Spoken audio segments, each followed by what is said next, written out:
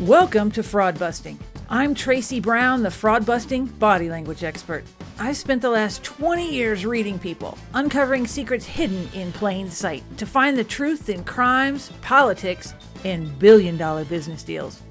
It's time to dive in so you can beat the fraudsters at their own game and build your bottom line. Steve Murphy and Javier Pena talked to me today on fraud busting. They're the U.S. Drug Enforcement Agency agents who helped catch Pablo Escobar, the Colombian drug lord who was responsible for 80% of the world's cocaine trade. They're depicted as stars in the Netflix show Narcos. Tune in to get the real story of what happened leading up to and during Escobar's takedown. Enjoy. Hi, it's Tracy. Just a quick thought. What would you do with $4? With that same money, a hacker can buy all of your info. I mean, social security number, credit card numbers, passwords, health insurance info, and yes, even your kids' information. Now, I've searched around on the dark web, and it's a good bet your info is out there for sale, waiting to be used. If you're lucky, it'll just be a few charges to your credit card. But smart hackers are tapping into your credit to buy TVs, cars, houses, use your medical insurance, and even take over your banking and investment accounts, effectively kicking you out of your own accounts. You're the one that's going to be stuck with this big problem, have mystery bills due, and need to get your money back while repairing your good credit. Now, the folks at ID Shield know this and have the solution. I've teamed up with them on their ID theft insurance. It's comprehensive, it's inexpensive, and it will let you rest easy. They will replace any money you lost, give you access to their team of licensed private investigators to do whatever it takes to repair your credit score. Yep, they'll do the heavy lifting and spend all the hours on the phone and the time it takes to restore your online reputation to pre-breach levels. You, your money, and your reputation are worth more than $4. Treat yourself like it. Go to fraud-busting.com/ID Shield to learn more and get covered today. It's fraud-busting.com/ID Shield. We'll see you on the protected side when you get there. Steve and Javier, thank you so much for joining me on Fraud Busting. It is an honor, it's really an honor to have you guys.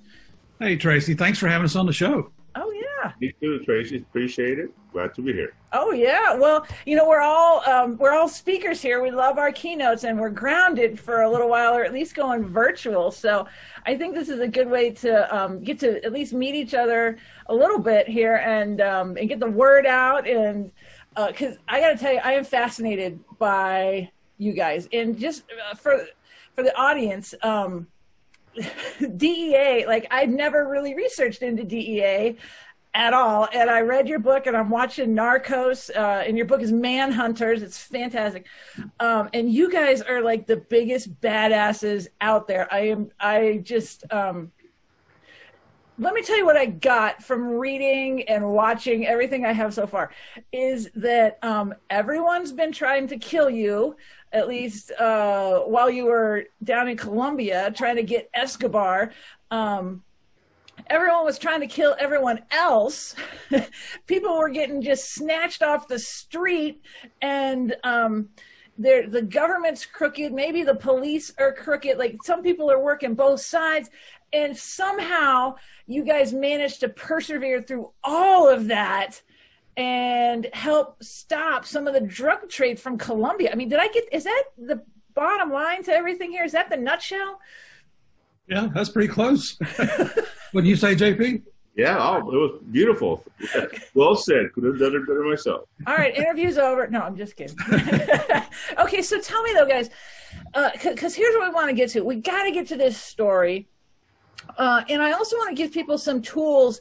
I was thinking last night about, because I know, because I'm a body language expert, and I'm sure you guys have taken similar training to what I have in how to read people, but I also am guessing that you know how to detect threat and survey your surroundings maybe differently than the common guy or common girl on the street out there. So I thought it'd be fun to talk about some of that, but let's get into the meat first about how you ended up to be so, I guess, amazing in ways that everybody knows about it. So did you sign up to go to Columbia and like raise your hand, like pick me, or like how did all this happen? Go ahead, JP. I'll go first. Basically, you're being from Texas. I was stationed. My first job in DEA was in Austin, Texas, which was beautiful, right?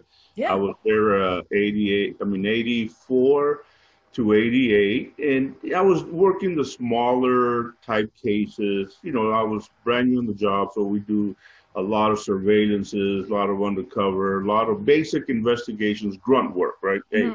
Hey, Tanya, we need a weekend surveillance for a whole weekend. So hey, there I am. So I'll go.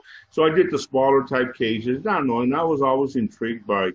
I wanted to see how the other world, basically the major league traffickers work. So I volunteered. They don't send you to another country. You have to volunteer, and you have to have 4 years on the job. So okay. I volunteered to go to Mexico. Mexico had about 8 jobs open all over Mexico, Monterrey, Mexico City. Anyway, so I put in for Mexico. Then when my boss came in, he said, Javier, did you put in for Colombia? I said, no, sir. I said, I put in for Mexico. He said, well, you got selected to go to Colombia. Oh, man. And, and he asked me, he says, if you want to fight it, we can fight it since you didn't put in. I said, nah, boss, I'll go. Let me go see on the map where Colombia was. So that was my story, how I ended up in Colombia. It was a mistake in paperwork, but you know what? Second thought, I'm glad I did it. Wow. What about you, Steve? How'd you end up? Because you were in Miami, weren't you? Like you were like Miami Vice, pink blazers and don't you have a story about a boat down there? Like, didn't you get on a boat somehow?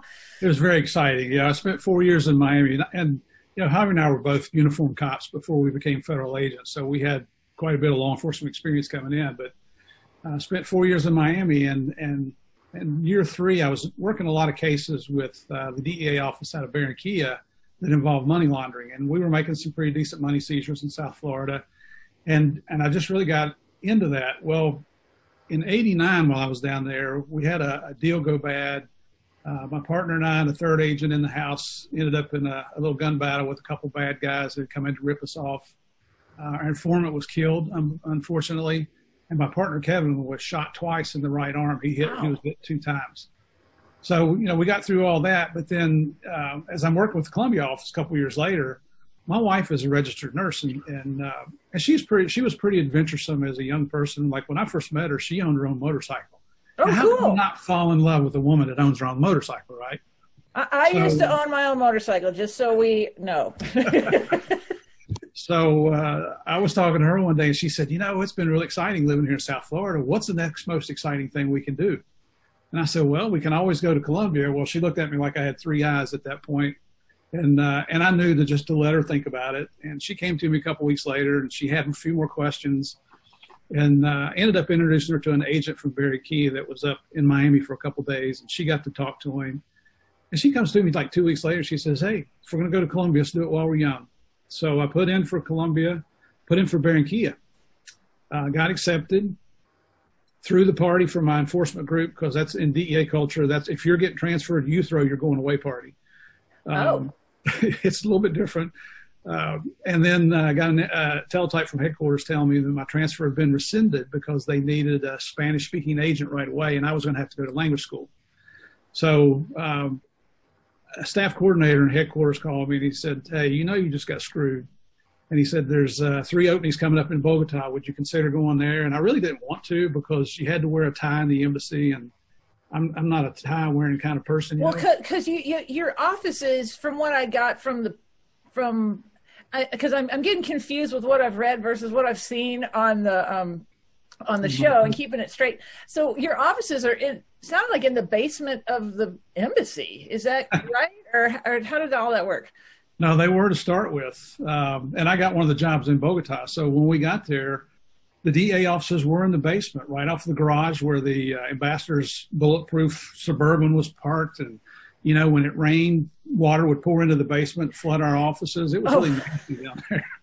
But eventually we got moved up to the third floor of the embassy, so we got out of that mess. Uh-huh. That's not bad. Third floor. Okay, so you end up, now you're in Colombia, or you're in Bogota or Medellin? I started out in Bogota, and that's where Javier is. Okay, so you're in Bogota. And then now going down there, did you know about Escobar? Were you like, this is the target, this is the guy? Or did you have to kind of uncover some stuff to figure out what was going on? Like, how did all this really unfold? Yeah. With me, being in Texas, I had heard of Escobar. We had no dealings with him, so I really didn't know him or knew what type of trafficker he was. Just a general, hey, he's a big trafficker. That's it. You know, we worked a lot of Mexican type traffickers in the Austin area that were sitting there. So when I get to and I go to Bogota, like Steve said. So in its embassy, you're assigned to the embassy, and with me, my boss, who was stationed in San Antonio, a guy by the name of Joe Top, was my boss in Texas. Then all of a sudden, when I go to Colombia, he gets selected as it's a promotion for him as a country attaché for DEA in Colombia. So he knew me and knew my work ethic. So we get to Colombia around the same time. And this is 1984. And then I've been in there about 2 weeks where he says, hey, Javier, we're going to assign you the Pablo Escobar investigation with another partner who was getting ready, was facing out. She was going to be leaving Colombia. So we partnered up. So I had to study everything about Escobar. I did not know him, so I had to learn, and we learned right away who Pablo Escobar was. Wasn't he running for office, or he decided to run for office? Was this before that, or? Yeah, before that. He was what they call the suplente, which is an assistant congressman, got selected, and then they found out this guy was a trafficker, so he was ousted from government. And it's kind of interesting because the guy who ousted him was a congressman by the name of Luis Carlos Galan. And Galan knew this guy was a trafficker. Anyway, I say that because that comes into play years later, 1989, where Galan is running for president, and Pablo Escobar has him killed while he is running for president. That's why I mentioned it, because there's that other side to that story. But like I said, we did not know who Pablo Escobar was. I mean, he was and we can talk hours about his character, his personality, his viciousness, and then also that charismatic side of the house that Pablo Escobar was. So we can, get that into in a little bit. Oh yeah, well we'll get there for sure. So yeah. So you guys are partnered up. And then what do they say? Just here's some backstory and go figure it out and find, like, what was the objective here? Was it to find him and put him in jail, or are we going to kill him, or what was the end game here? Well, just to set the scenario here a little bit, Javier arrived in Colombia in 1988, and I didn't get there until 1991. Okay. I reported to the embassy on a Monday morning, and 3 days later is when Pablo surrendered to his custom-built prison. So I like to tell people, he heard that Murphy's in town, he might as well just give it up, because his days were numbered. Clearly that's the case. Well, which we all is not true. No, is not true. But I knew Escobar from Miami days. I worked he controls South Florida, so all the drug cases we were making in South Florida tied back to the Medellin cartel. I never had a case that got up to his level to where I could indict him, but it was all Medellin cartel cocaine. When I got there, I knew who he was, but fortunately for me, Javier was partnered up at that time with a guy named Gary Sheridan. Gary's the sharpest guy in the world, but he got promoted and sent up to the Barranquilla office, and that's how Javier and I ended up being partners. But that first year when Pablo was in his custom-built prison, that gave me an opportunity to to pick Javier's brain every day, to learn all about the organization. Because now here's a guy who Javier knew about Pablo, but didn't know anything about him when he arrived. Now he's the DEA expert on Pablo Escobar and the Medellin cartel. So I couldn't have had a better mentor or tutor to bring me up to speed on everything. Mm-hmm. But this is one thing that really astounded me. That first week when Pablo surrendered, I thought, that's great, man. The world's biggest cocaine dealers in prison. And what I saw from Javier and Gary and Joe Toft and everybody else in the embassy was disappointment. And I thought, well, what's wrong with this picture? I mean, you got this guy in prison. That's where he needs to be, not knowing all the background, all the misery these guys had been going through for several years before I ever got there. And as I learned more from these guys and reading reports and learning about the history of Pablo, then I understood why they were disappointed, because they felt like all these sacrifices were being made. Thousands of Colombian police officers were being killed, as well as thousands and thousands of innocent citizens that just happened to be in the wrong place at the wrong time. Then I understood why they were disappointed, because they wanted to take Pablo out. So he built his own jail, like Barney Fife, or no, who is it? Otis, who on Andy Griffith would always go and put himself in jail like every weekend. Is it kind of like that, or what was the whole? How does that work? Okay, well, basically, Tracy, yeah, I know. I watch Andy Griffith too. Yeah, he's got his own key. He goes in, sleeps it off. Good comparison. Yeah. But anyway, with Pablo, because of all the, all the terrorism, because of all the killings, the bombings, the assassinations, the numerous police officers, and Steve and I had a couple of good friends of ours, police officers that were killed by Pablo Escobar. But it was just a very drastic, it was a very violent time in Colombia. I mean, the weekend the murder rate in Medellin was about 300 on a weekend. People get killed. Oh yeah, it was bad. And then you couple that with the bombings, right? The car bombings, indiscriminate, 10 car bombs a day.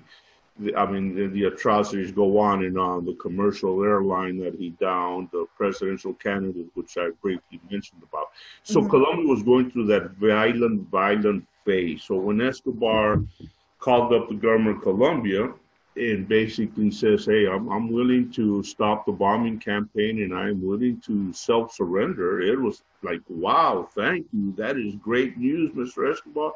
But then he said, you know what? Wait, I got certain conditions that, if you want me to surrender, that you have to adhere to it. All right. What are the conditions? And one was, I'm going to surrender to my own prison and I'm going to build it and I'll pay for it.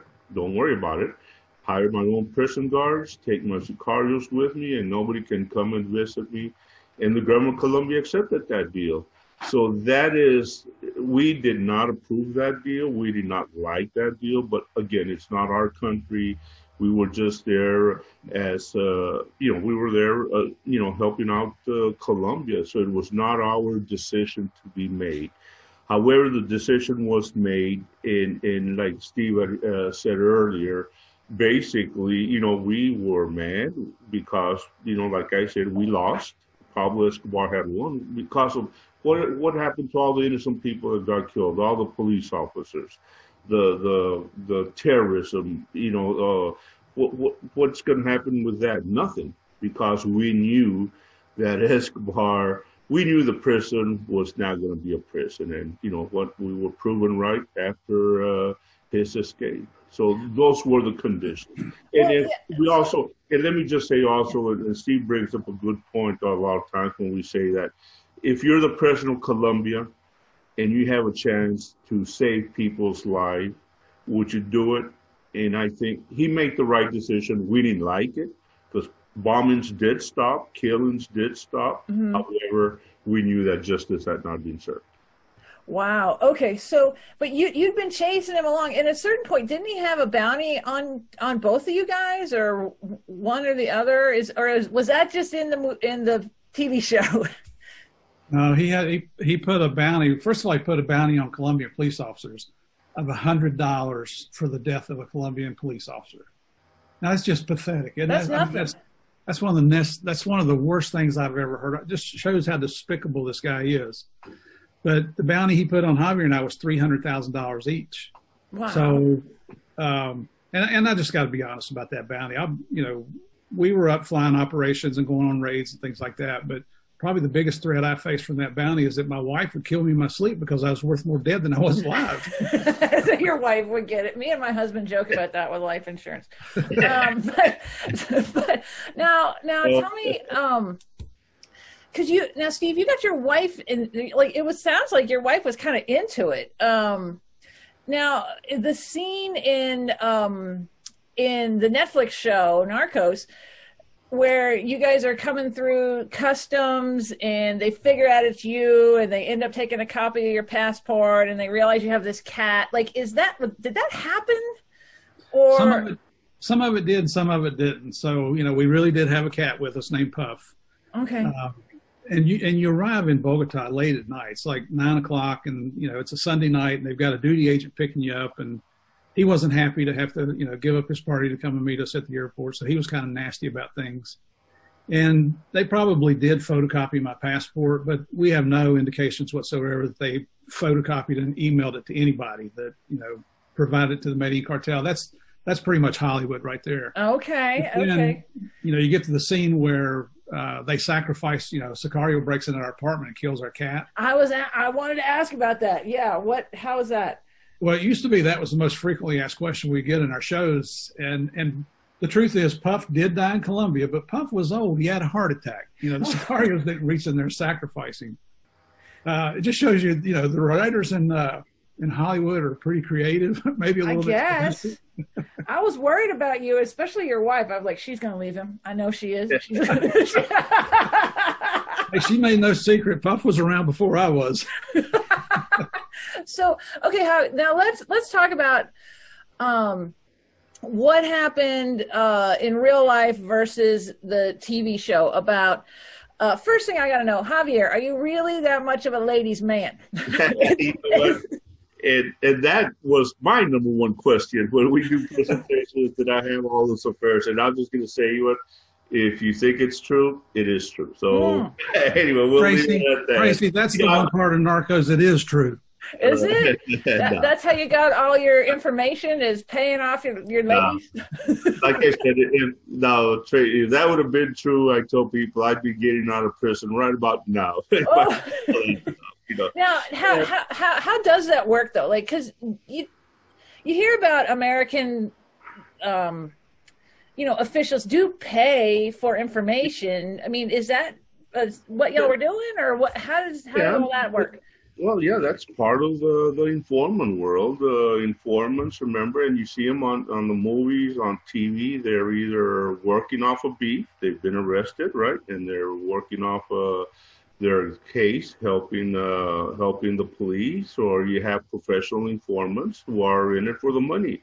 And this guy's, ladies and gentlemen, they're good. That's what they do. They get paid. And in Colombia, we had the same thing. And in a lot of, and I'm not going to get too much into our DEA informant history, but it's basically some people wanted a new life down there. They wanted to get away from Pablo Escobar. And the best way was, informing on him. And we took care of some people. Yes, of course, gave them a new life. They deserved it. They helped us. But so it's the informant business. It's a dirty business. They're in it. We didn't ask them to get into the business, right? That's one thing when you see in the movies. They're trying to protect the informant. Well, of course we try to protect them, but how did they get there in the first place? We didn't, right? Yeah. They realize that now they're trying to help you out. So it's and that's a class all in itself, informant handling. So we'll just, drop it at that. But, basically we have to take care of the informants. If they're helping us, we're going to try our best to take care of them. And that's how it happened in Colombia, obviously, and everybody knows the factors are either money, a new life, security, and or they're working off of beef. So it's a dangerous world. It's a dirty world. I can say that the informant life.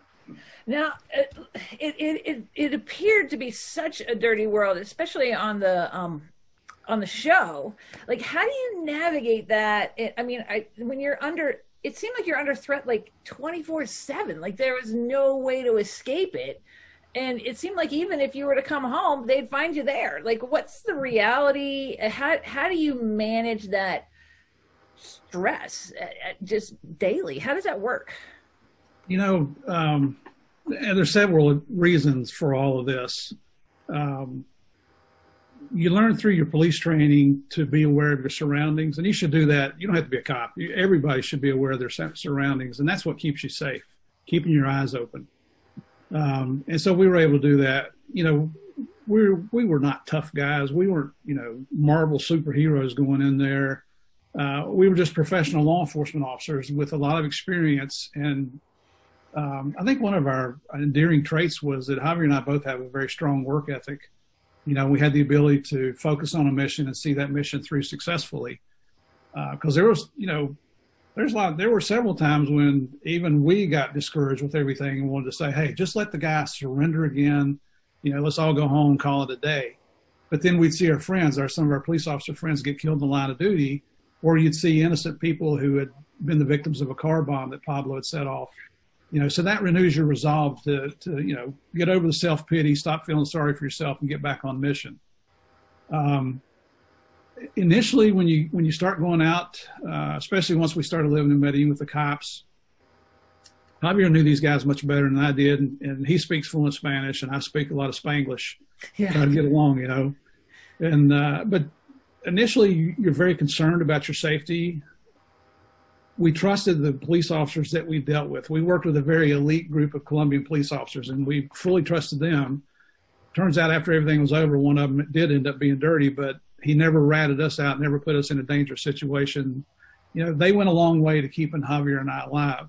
So initially you have those concerns that you're a target, but it's like anything else in life. When it's repeatedly in your face, you become complacent, you get used to it. Mm-hmm. And quite honestly, as a Christian, I feel like, well, when the good Lord says my time is up, it doesn't matter what I'm doing. If I'm out chasing Pablo Escobar on a raid, or I'm sitting here talking to you on a podcast, mm-hmm. When your time's up, your time's up. Well, I hope it doesn't come on the podcast. Jesus. Me too. I'm with you. Well, let's talk about that. So you go down there and you're doing your research, you're doing raids, and the whole mission is to catch Pablo, right? Now, here's the real question I have is, so, this is a huge organization that he's put together. It's not just him. So let's say you take out the top guy. What does that really do to the drug trade and the system? I mean, how does, and maybe you saw that when he went to prison. I don't know. Like, tell me about that. What happened when he went to prison, and then talk about the escape and what has happened since then. All right, I'll take the first part. And basically, Tracy, when you hit it on the head when you said, well, what do you do when you take out Escobar? And we did not target. Of course, we targeted Pablo Escobar, but we targeted the whole organization, the whole cartel. Okay. That's one of the things that we did different. And now that, that's one of our concepts all over the world. You go after the whole organization from the bottom all the way to the top. So we were concentrating in Miami, in the United States. Anybody who was working for Pablo Escobar, we had a priority that our officers would go after them. And in Colombia, we were targeting money launderers working for Escobar. We were targeting the airplane guys buying the airplanes. Now, that's another world. Oh, wow. Okay. Being made by an innocent guy buying an airplane and selling it to Pablo Escobar, money launderers, the distributors, then the cocaine labs. So, and then, of course, then the other, leg on that share was the sicarios. And let me just mention right now, the sicarios, we don't deal with sicarios. The assassins, in the States, we don't have that per se. You have them on an individual, but in Colombia, it was a whole network, just basically with sicarios. Had about 500 working for him. And when you talk about him, and I had I was involved in one of the arrests. Anyway, I'm not going to get into it, but I've talked about it before. when we arrested one of the sicarios, I mean, it's something I'll never forget, when he said that, he was going to die and kill for Pablo Escobar. And, when you started asking what's going on, well, he said he took my family, gave us money. My mom took her out of poverty, built us a house, gave us money. So I love Pablo Escobar, my allegiance. He said, I'll be dead by 22, 23 years old. So I'm going to die for Pablo Escobar. I'm a sicario, and he admitted to me 10 killing of police officers. He had already 10 police officers at $100 a hit. And that's one of the concepts that we could never understand. But then when you look at their life, at that sicario type life, as long as Pablo Escobar gave him a hug, that charismatic side of Pablo Escobar, he did have a charismatic side of him, he hugged him, kissed him, this guy's worshipped Pablo Escobar. But then it was like, hey, I need this family wiped out. You had volunteers, I need a car bomb place. You had volunteers of all these young assassins. So it was like, that was a brand new concept that we had never dealt with. So it was hard understanding it. But then once you understood that concept, that this young, and they were kids, but they were thugs that are going to kill and they're going to sacrifice. They don't care. It's how do you defend against that? So that was very different. Something we had to learn to deal with them right away. Huh. The second part of your question, Tracy, about the what positive effect, if any, did it have by taking out Pablo Escobar and the Medellin cartel? Well, did it have a positive effect? It did. Okay. For what, maybe 2 weeks? Because we all know the Cali cartel stepped up.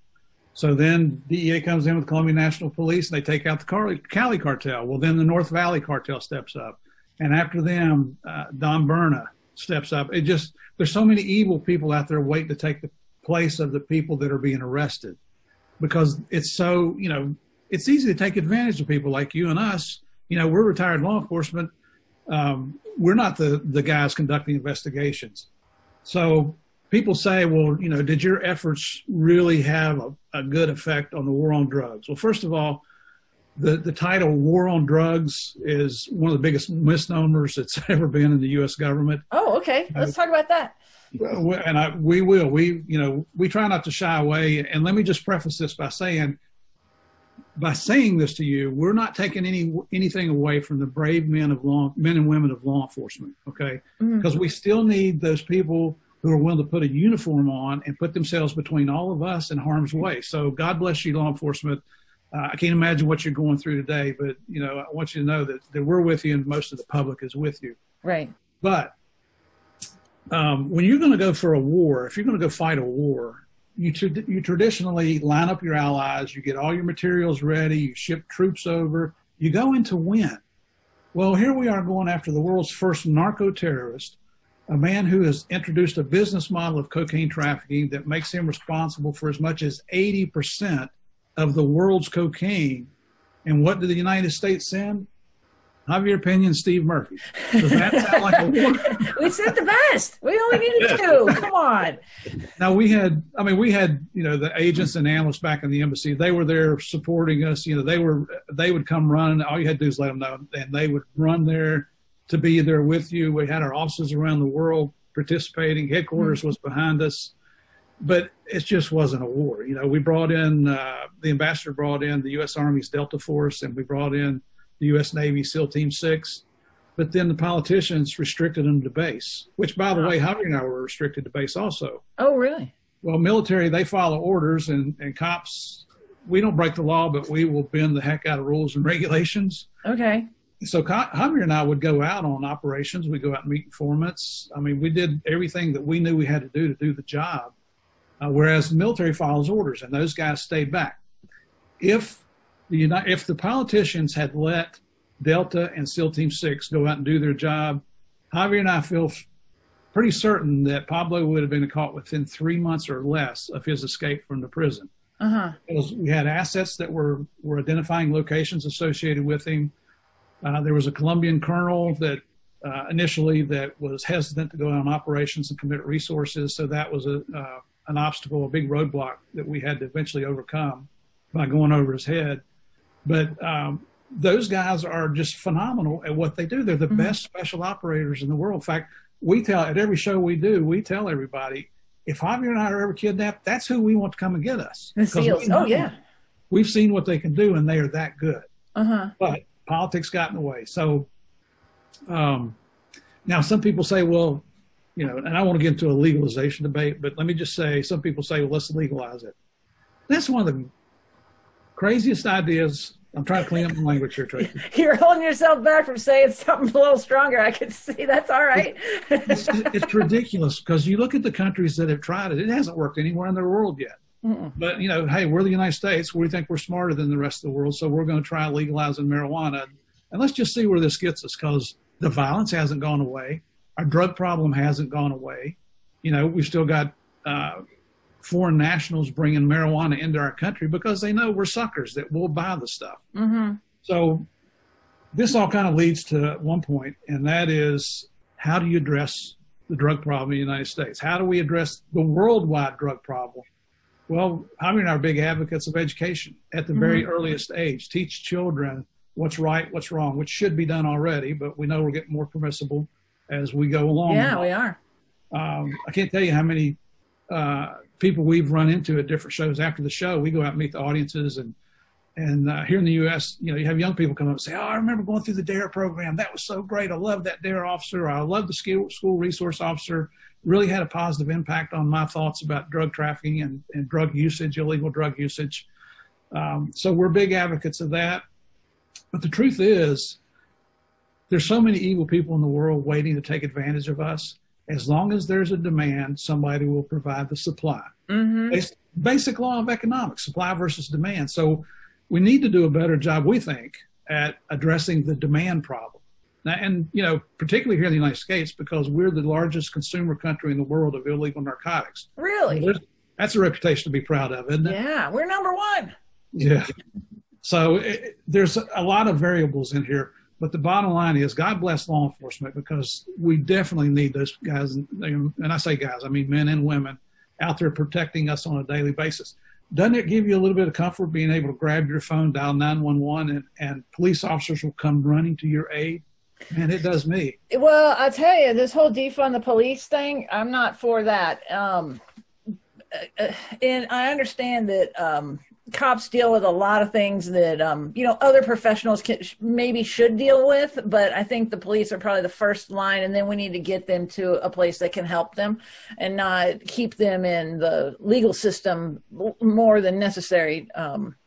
So that's where my thought is on this is, let's get people the right help, but having someone show up who knows how to handle a dangerous situation, I'll pay for that. I'll pay for that every day. Yeah. So let's talk about the work you all did. Like you've got Pablo, like, do you have him like cornered to where he's thinking, oh, I got to build a jail and just hang out there? Or like, how did he get to that point of needing to make a move? Yeah, he got to that point, Tracy, because, and you know what, he thought it out. He, by him killing all the innocent people, the car bombs I mentioned, you know, 10 car bombs on a daily basis. Colombia was getting tired, the assassinations. Then the kidnapping started, where he was kidnapping a lot of press people, journalists, so they could listen to his story. And then, like I said, one of the worst was that commercial airline bombing, where he put a bomb on a commercial airline, Avianca Airlines, going to Bogota to Cali. Then he put a bomb at the DAS building. DAS was like the local FBI office in Colombia, 20-story building, put bus. Yeah, they packed the bus with 500 kilograms of TNT, blew it up, about 120 people died. 500 kilograms. So a kilogram is like 3 pounds. No, yeah, 2.2. Yeah, it was a big bomb. Yeah, that's a lot. Yeah. The bus ended up a couple of blocks away from that site. But you know, the moral of the story, is that he was killing as many people as possible. He wanted numbers, and so that Colombia could basically meet his demands. Oh, So okay. remember, so we put the number that of innocent people getting killed about 10 to 15,000, and we put the math to it. Okay, the car bombs, all this commercial buildings, the assassination. Anyway, it came out to anywhere from 10 to 15,000 innocent people being at the wrong place at the wrong time. And one of his sicarios, the only guy basically left was a guy by the name of Popeye, who was a major assassin. So he surrendered, and I think he ended up doing about 25 years in jail. He gets out about 5 years ago, and on his admission, and he's on YouTube. He's got more shows than all those put together, So he would talk about that the number he thinks or he claims that Pablo killed about 50,000. Oh boy. Okay. 50,000, and he himself claims that he was responsible for about 300 of those. So anyway, yeah. So a lot of people were getting killed because of Escobar's war on Colombia. So this is why when he calls Colombia and says he wants to self-surrender into his own prison, and Tracy, put yourself in the person's shoes. What are you going to say when he said, you got the world's, like I said, worst, assassin. Yeah. What are you going to do? You're trying to protect lives. We're not saying the president did the right decision, but you got to look at why he did it. So that's why he accepted. Pablo says, I'm going to stop my killing. So you're the president, let him surrender. And it worked. You know what? When he surrendered, the killing stopped, the bombings stopped. And then, if you want to get into his prison life, it was no prison life. It was a country club type setting. There was no bars. He had his own apartment. We show people photos of all the luxury he had. He was having parties every night. Just whatever he wanted to do was not a prison. So what prompted the escape, basically, from his country club, right? He was only given 5 years to serve. So he was at the end of the 1 year of serving time. A couple of sicarios around in Medellin, they found a bag of money that the money had deteriorated. Basically, the weather conditions had beaten up the money. It hadn't been covered properly. So they take it back to Escobar. And the sicarios did not like his two main lieutenants, the drug guys. They were the ones who were distributing all the loads, giving Pablo Escobar money while he was in prison. So it pissed off Escobar because he thought they were holding out on him.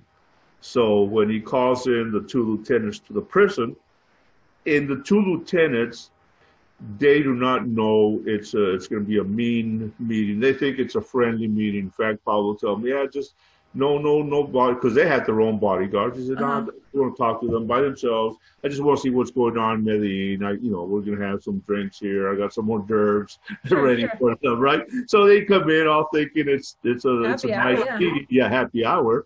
And then they see the money, and Pablo is standing on top of, close to the money, looking at it. And that's when they realize, this is, so they try to talk him out of it, saying, boss, it's not what you think, that we didn't hold out on you. We forgot about the money. And I believe that story. But Pablo gets so incensed, right? So pissed that and they can tell they're trying, and then all of a sudden Pablo kills one of the guys. Yep, the other sicarios kill the other guy. That's what prompted the government of Colombia to say, because we have that information, enough is enough.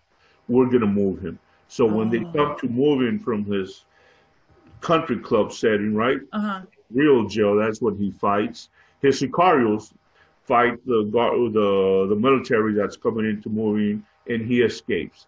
And that's where Steve and I arrive at the so-called prison the following day. Steve, you want to explain the prison? Yeah, it was pretty much a joke. So,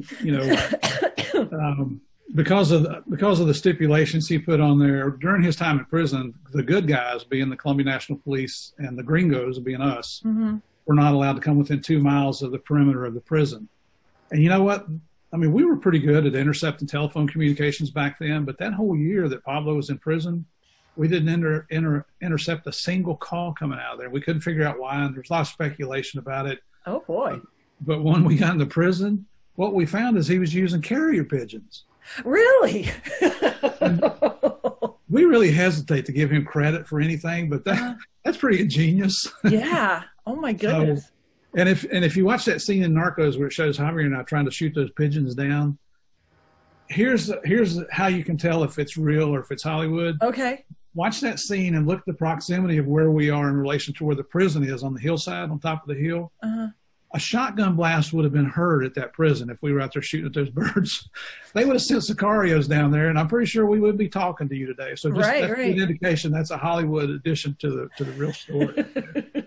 But we got in there. You know, he had Pablo had a 2-room suite. The first room was a living room and kitchen area. He had a side-by-side refrigerator, freezer, he had a full-size microwave oven. He had custom-built cabinetry. He had color-coordinated draperies and upholstery on his furniture, which we have in the United States prisons. We call it ugly gray, right? Bowery and everything. He had legitimate pieces of artwork hanging on the wall. You've heard of Salvador Dali, the famous artist? Yeah. He had a Salvador Dali original hanging in the prison worth over $3 million. You go into the second room, that's the bedroom and office area. Had a fireplace. He had pictures. He had one collage of all his mug shots matted in frame hanging on the wall. You know, that's what he was proud of. Oh, boy. You go into his private bathroom. You know, what we have in our U.S. prisons is called group showers. So he goes into his private bathroom. He's got a jacuzzi tub in there. This is supposed to be a punitive environment, right? Right. He's got a walk-in closet with all of his fancy clothes, and there was no prison garb. There was no pinstripe shirts and pants that they wore. They just wore whatever clothes they wanted to. Yeah. And behind the drawers that you pull out inside the closet, there was a safe hidden back there. Even on the back wall where his hanging clothes, you know, I've learned this from my wife. You know, you ladies need an area where you can hang your long dresses. Oh, yeah, for sure. High up. Yeah. Well, you pull all those clothes out of the way, and there's a coletta, a hiding area. It looks like a solid wall, but when you hit the button, the back wall pops open, and there's a little hidey spot for him in case he's stuck in his room when they come to get him. You know, he's thinking he can jump in there and hide. Oh, boy, secret compartments. I love secret compartments. He had them everywhere. All the other prisoners, they had 2-room suites, but you know what? They didn't have jacuzzi tubs. Yeah, no. You know, at the beginning, sorry, go ahead. No, you go ahead. I was going to say, at the beginning of the prison, when we first come in, there were 2 sets of steel bars to create the appearance that this is a prison environment. But once you got inside, it was wide open. He even had an anti-aircraft gun on the grounds of the prison to shoot us down if we came in there to get him. Now, do you think we wanted to go get him? You know we did. Yeah. We just couldn't come up with an idea or an operation where we felt like we could safely insert our troops and then get everybody back out. Wow, interesting. So he escapes. Like, they're coming to move him.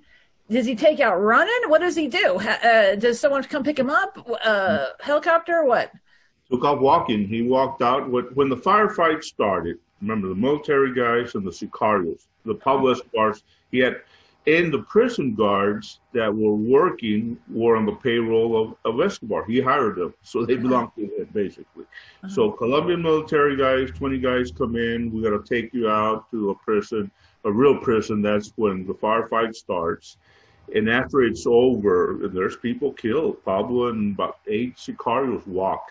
They walk out of that prison, and we start intercepting them. I mean, and he's very disorganized, right? I mean, you're running, he's in a disarray, people are hiding him, he's asking for help. He's got safe houses, he's got people helping him out, but he's vulnerable. Yeah. And basically, I mean, long story short, it took us 18 months to find him. We had him located at the beginning, but we did not have the we didn't have the help to go after him. Got it.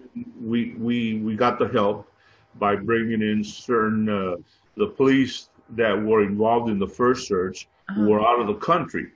They sent them to diplomatic missions, right? So there's a famous colonel in Colombia, Colonel Hugo Martinez, who was the boss, and he hated Escobar, and Escobar hated him. Escobar was trying to kill his family. So when Escobar escaped, Colonel Martinez was in another country.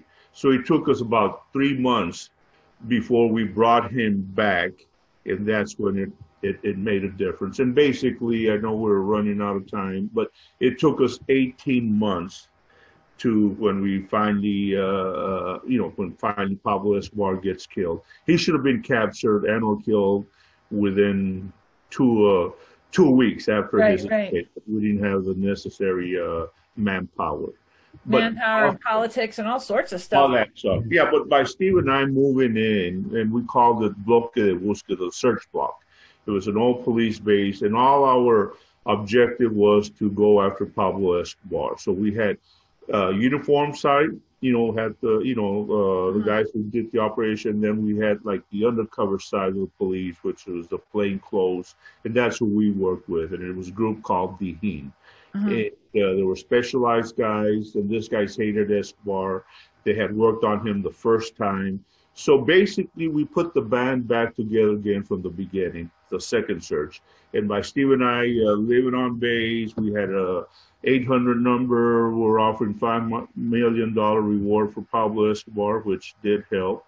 And then, like I said, there was a vigilante group called Los Pepes that was formed, and we explained it in the book who Los Pepes were, but they were basically made up of, remember the 2 guys that Pablo killed? Remember that earlier? They're underlings. Their security people said, we're going to fight Escobar dirty. So they were trying to kill Escobar's family, and they were able to kill about 30 of his, friends and family members. So, but anyway, it was, the search lasted 18 months, and basically, it was December 3rd, right? Okay. December 2nd. Yeah, December 2nd, when he was killed. So there must have been a shootout when he was killed then, I suppose, like some kind of raid or some sort. Now, were you guys there, or? I was not, but Steve was there, and, the ambassador had sent me to meet with an informant. I tried to tell the ambassador we were close. We have him located. The ambassador ordered me to go talk to another informant, so I was not there. Steve was there. Wow. Yeah, so, and if you watch the TV show Narcos, it shows that I was on the roof when Pablo was killed. That's not true. That's Hollywood. Oh, okay. I was back at the base. I was actually in the room with all the Americans, the Delta Force guys, the SEAL team guys. Even a couple of other agencies were involved there. And the reason I mention that is because I know where they were. I mean, 18 months with these guys, you get to be pretty good friends, right? Yeah. So we're all there. Well, then I see in the courtyard area, I can see the colonel's executive staff rushing over to his office. And obviously that's a clue that something's going on. Well, Javier and I had such a good working relationship with Colonel Martinez, we could go over. And what I did is I walked over to his office and I stood in the doorway, and he saw me and he motioned for me to come on in. So I stood in the back with the lieutenant colonels and the majors. And he's on the phone talking to his son, Lieutenant Hugo Martinez. The lieutenant is telling his dad, hey, I have found Pablo Escobar. I've seen him. Zero margin of error here.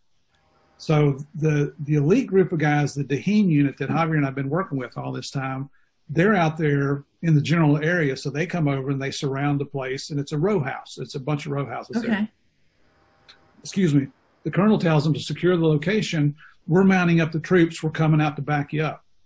Well, when we mount up the troops, that's 600 people. Oh, boy. It takes quite a while to get 600 people loaded up on trucks and to issue weapons and assignments and roll call and everything you got to do. I mean, it doesn't happen just in a minute or two, So the Dihin guys, there's 2 majors out there. They make the call to go ahead and initiate the raid on the row house because they don't want to take a chance on losing Pablo. And that's what Colonel Martinez told them. Don't, do what you have to do, but if you can wait on us. Well, they go ahead and initiate the raid. It's a 3-story row house. They use det cord to blow the door off the hinges there in the front entrance. When you go in the first floor, it's like a combination kitchen, believe it or not, garage, and bathroom and storage rooms on that first floor. A combo kitchen and garage? That sounds good. Believe it or not. First class.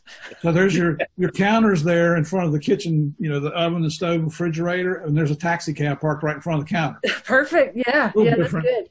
So they make their way up to the second floor. Well, Pablo realizes something's going on because he's heard the explosion. So he and one bodyguard, and that was a real surprise to all of us that he only had one bodyguard. Because like Javier said, this guy at one point had 500 sicarios protecting him. Yeah. So him and his bodyguard, they make their way up to the third floor. The cops come up to the second floor. They see Pablo. Pablo starts shooting at him. There's a little running gun battle inside there. The bodyguard jumps out the third floor window onto the roof of the row house behind him, which is only a 2-story row house. Okay, so he has to drop down one floor. Well, the cops had sent a couple guys on the backside to cut off the escape. When the bodyguard got over to the edge of the roof, they ordered him to drop his weapon. He started shooting at the cops. Well, they killed him, and he fell off the roof onto the ground. Oh. Now, Pablo gets up to that third floor window. He knows cops are coming up the steps behind him, but now he's seen his bodyguard get killed, so he knows there's bad guys down, or good guys. Good guys, yeah, yeah. Ground. So he goes in and jumps out that window, and he's trying to stay up against the wall because the adjacent row house is a 3-story. So you get this wall right here, but he knows as soon as the guys get up to that third floor window, they're going to have a direct line of sight to him. Yeah. So he makes a run across the roof. The guys on top, they yell for him to drop his weapons. Turns around. He's got 2 handguns. He's shooting at them. He's shooting at the guys on the ground. They catch him in a crossfire, and they kill him on that roof that day. Wow. Now, there's a lot of speculation about who fired the killing shots. You know, some people think U.S. Special Forces did. I'm here to tell you, and Javier will support this, that's not true. And we don't mean any disrespect to those guys. We've already told you, we have the utmost respect for them. But I know where they were because I'd been in the room talking with them. There's no way they could have physically gotten out there. Yeah. You know, one of the rumors is out that a U.S. sniper fired a shot from a mile away. Could they do that? No doubt in my mind they could. Yeah, yeah. But I know they didn't because I know where they were. So, and the reason we point that out is we want the world to know the true heroes in this whole operation. You know, people, you can imagine the names that Javier and I have been called over the years. And even on our social media sites, we still get called a lot of nasty names because there's still a lot of Escobar sympathizers out there. Really? Oh, that's interesting. But now, you know, people are saying, oh, you guys are true American heroes. No, we're not.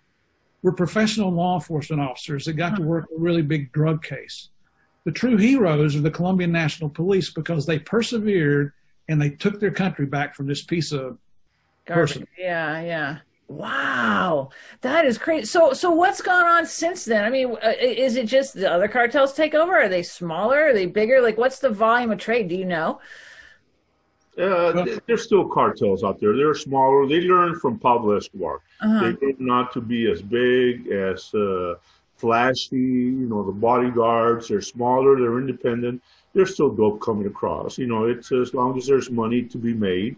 So, you know, it's you know, can you buy drugs right now anywhere? Of course you can, you know. Yeah. And, you know, as long as there's money to be made, the traffickers don't care who gets killed, who gets hurt. They're in it for the money. So, but they learned, they adapted. Cali Cartel set back while we were chasing Escobar. So they were more business-like.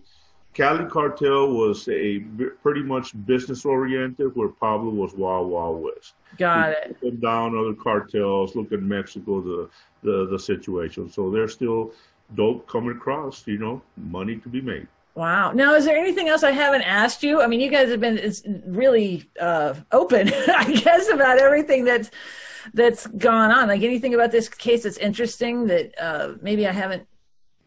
Well, and Steve said it, and I'm going to say it again. The real heroes, like I said, our hats off to Colombia, the Colombian National Police, Colonel Martinez, General Vargas. There's a lot of unsung heroes who never got the credit that they deserve. And we also, we tell people, we do a lot of presentations all over the world, shows, and visit Colombia. It's a great country. It's beautiful. It's safe. It is just amazing people, right?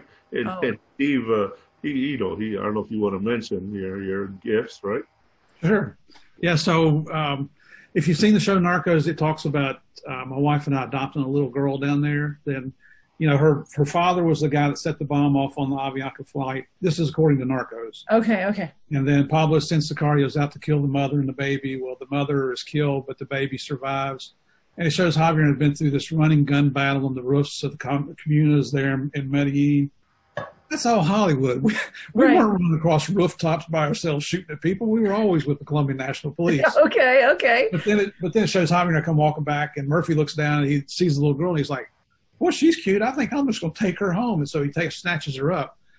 You can't do that. That's kidnapping, even in Colombia. Not in Colombia anymore. So my wife and I actually did adopt a little girl down there, but we just went through normal channels. Her name was Monica. She was 8 months old when we adopted her. Oh, wow. She's from a little town north of the city of Bogota. Uh-huh. But what they didn't show in Narcos, it was supposed to be at the end of season 2, and for whatever reason it got cut out, was my wife and I adopted a second little girl. Oh, cool.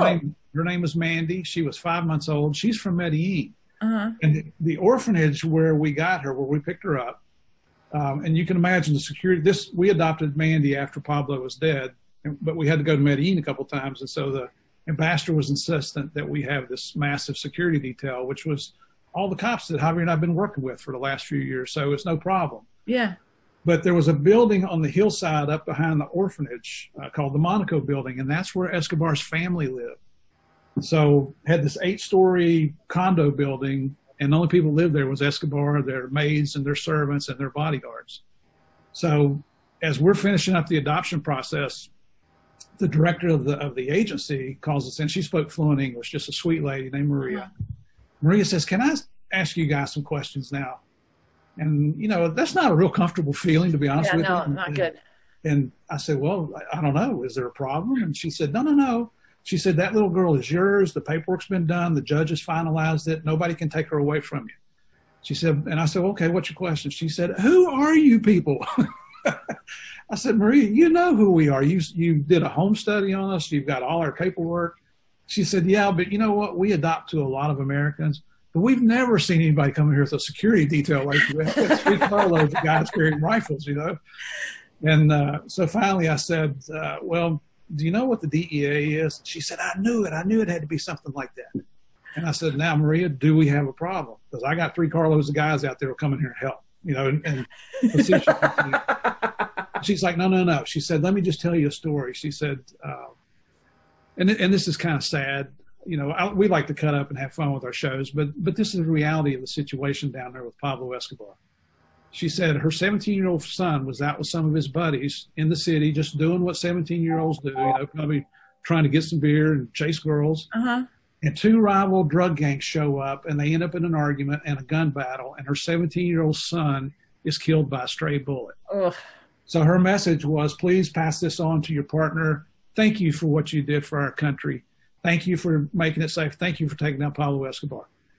While we weren't directly responsible for that, I guess indirectly we did participate in it, because we don't want to take any credit away from the Colombian National Police. But having a Colombian national tell you that, it just made you feel like all your efforts and sacrifices and everything that you did actually was worth it. And now, in all the shows we go to around the world, in my neighborhood, we always run into Colombians. And when they find out who you are, they always want to come up and thank you for what you did. So wow, that is so cool. I can't think of a better pat on the back or a better way to go out than with a comment like that. Oh, I love it. I love it. Okay, so let's talk about, because you guys are speakers just like me, what kind of groups do you speak to? How can people get a hold of you? How can people get your book? Let's talk all about just what you're doing now. Okay.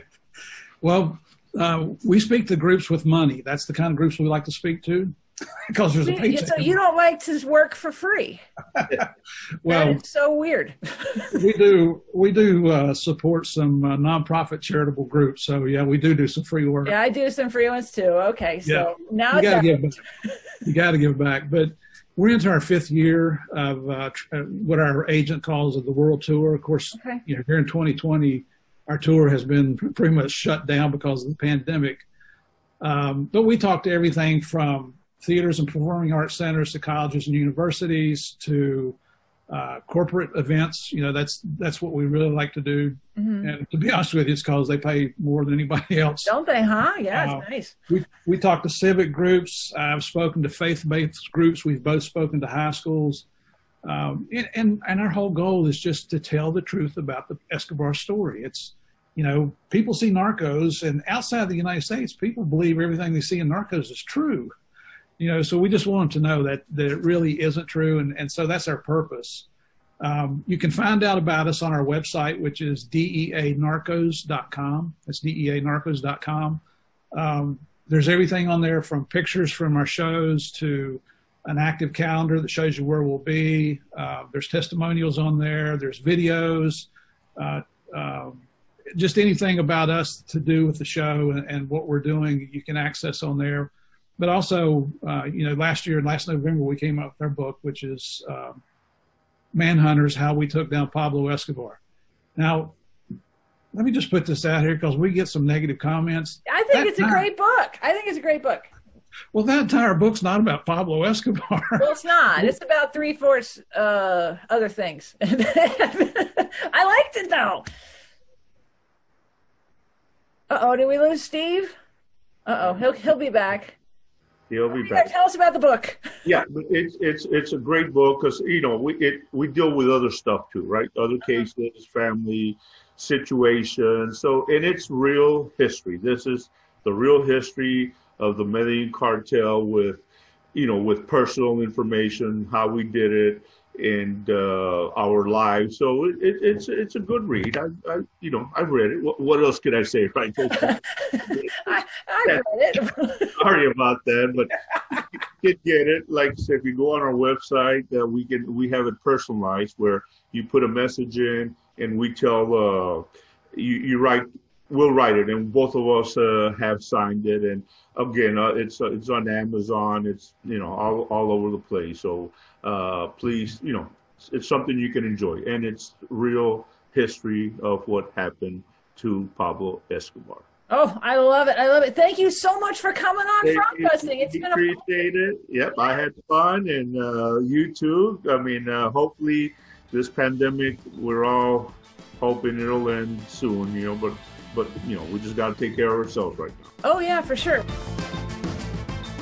Thanks for joining me. Make sure you subscribe to this podcast, rate and review it. I'll see you next time.